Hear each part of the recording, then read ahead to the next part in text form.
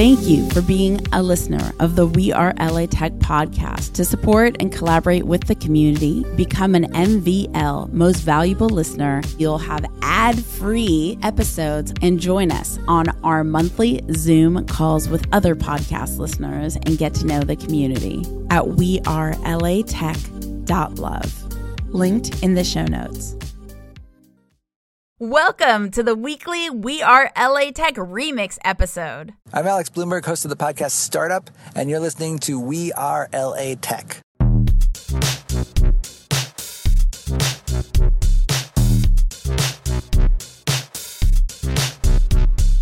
My name is Esprit Devora, born and raised LA, and I created We Are LA Tech in 2012 to unify the community. Podcast launched in 2014, continuing to help people find the best talent, to connect with each other, to form awesome relationships. So proud of this show. Enjoy.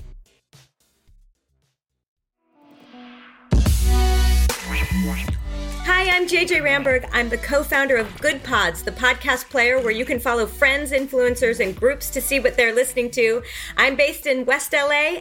Well, can I tell you what's bananas? We have spent basically $0 on marketing because I think it's because we went out there with a very, again, sort of listener, creator-centric vision for launching this. And so we still do spend so much time listening to everyone who is a part of Good Pods. So when we launched this, even before we wrote the first piece of code, I spoke to, I'm not kidding, I wish I could show you my spreadsheet, 700 people. And these people ranged from, the head of Wondery to Malcolm Gladwell to a woman who has a small podcast about dogs that she does once a week, to people who listen to 100 podcasts a week, to someone who listens to one podcast a month. And so we just put out our hypothesis out there of, hey, we think there's a problem for both listeners and creators. Are we right? Do you think this is a problem too? And then we launched Good Pods, and then we just got feedback. And so from all of the feedback we've gotten, we've killed features and we've added features. So we put in things like indie-only top 100 lists because we learned from a lot of the creators out there, hey, it's really hard for me to get onto a top 10 list because I can't compete with Smart Lists and The Daily and, all these shows.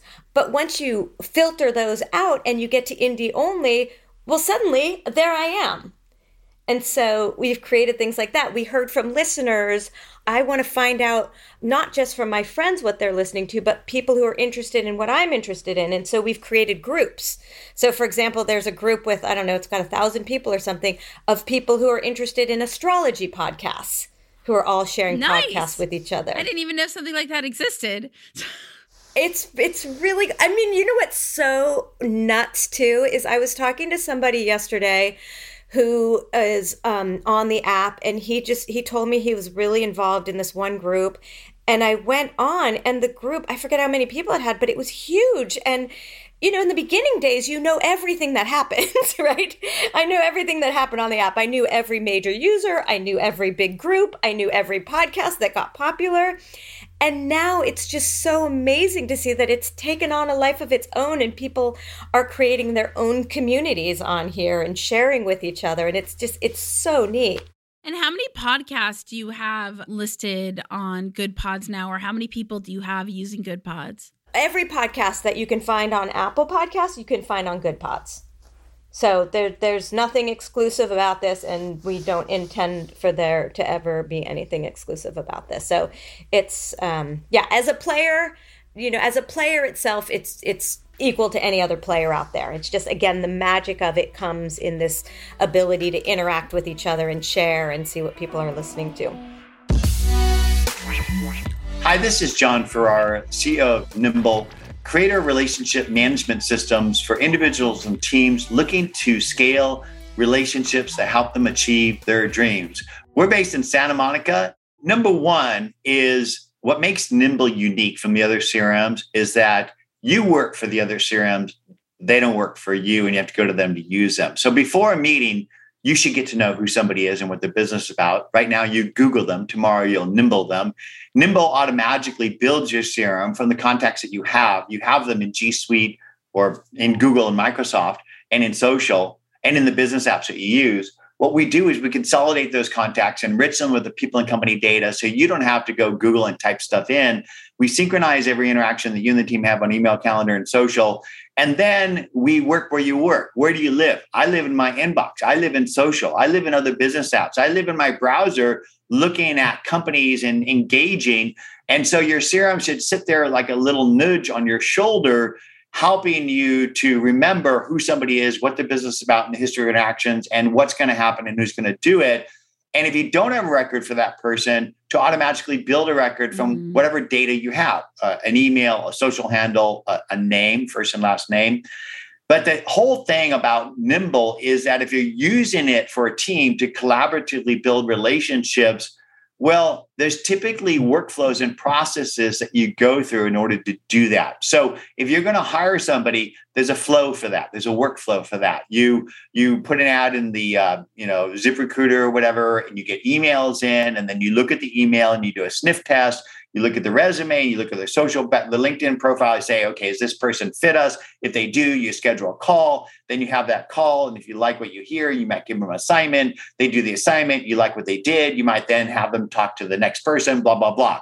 So today, most people manage those types of workflows and relationships in spreadsheets, or they try to use things like Trello. The problem with spreadsheets and things like Trello is the repeatable tasks that you're doing that are related to people and companies aren't connected to the people and companies you're connecting to. So when you're engaging with them in email or social or in your CRM, you don't have the workflow built into that. And so we basically took the Kanban board idea of a Trello or Jira, and we basically embedded that into Nimble. So you have this board with a series of stages that you can define, that you could then define cards of people and company cards with unique fields that are related to the workflow that you're doing, that you can then put them through these processes. And then we went and surveyed all the standard things that you do at a company outside of just sales in marketing, customer service, accounting, HR, PR, influencer marketing, fundraising, investor relations, analyst relations, all those different things. And we basically built templates that you could just select them and they automatically will set these things up. So when you onboard a Nimble, we have dozens of templates that fit the kind of typical repeatable process that you do. And then you could go modify the stages or the fields that we've defined for you to suit your business. And then no matter where you're at, let's pretend we're at LinkedIn and we see somebody that we actually want to connect to. Today, you might just send them a connection and forget about it. With Nimble, you can send them a connection and put them in a relationship workflow that you can then take that relationship from the initial connection into a measurable, mutual beneficial outcome that you're trying to achieve. And you do this all the time, whether you're outreaching for podcast guests or whatever you do. And now you can do that type of workflow process, not only in Nimble, but wherever you're engaging.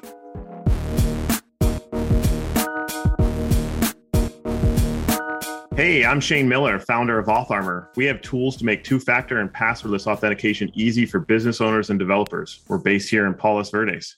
No, that's an interesting question. So with our services, you actually get every single feature. Every plan gets every single feature, but it's more like a utility. So our services build as you use it, kind of like a cloud infrastructure provider. So the more authentications you send, the higher your monthly bill will be. But what we do is we give $5,000 a month for free. So if you have a small little blog or a small little e-commerce shop that you're only doing 5,000 logins, you can definitely use our service for free, and you get every single piece of functionality and feature that everyone else does. Wait, let's dive into that more, because the way it's been presented for the majority of our conversation has been very enterprise thinking. So let's talk about the mom and pop small business. How does that work?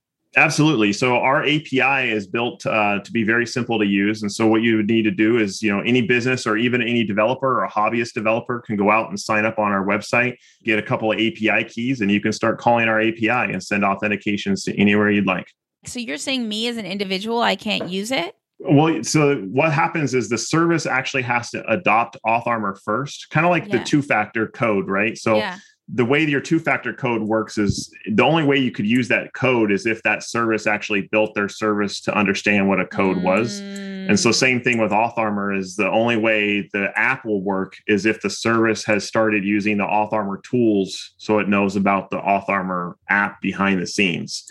Got it. Very, very similar like Duo. When you mentioned, I think you had mentioned Duo earlier in the call, like Duo only works if you're using their end-to-end solution. And this is the same situation that you have to enroll the biometrics with the other website before it'll even send a request over. Just about the independent person like me, if I'm using an authentication app, is that okay? Because you said don't do SMS. So I'm like, okay, anywhere where I have my password and SMS, let me change that stat. So is if I use Google Authenticator or something like that, is that okay? Or am I doing it a bad way? No, the Google Authenticators are definitely good security. It's the ones that if you are getting an SMS code instead of the Google Authenticator, so you still type in a username and password, but then they send you a code. Those are not good because what happens is people will go to your cell phone carrier and they'll do a social engineering attack where they will try to fake your identity and they'll get that counter that poor T-Mobile person to give them a SIM card. And when they've got your SIM card, they can now get your text messages.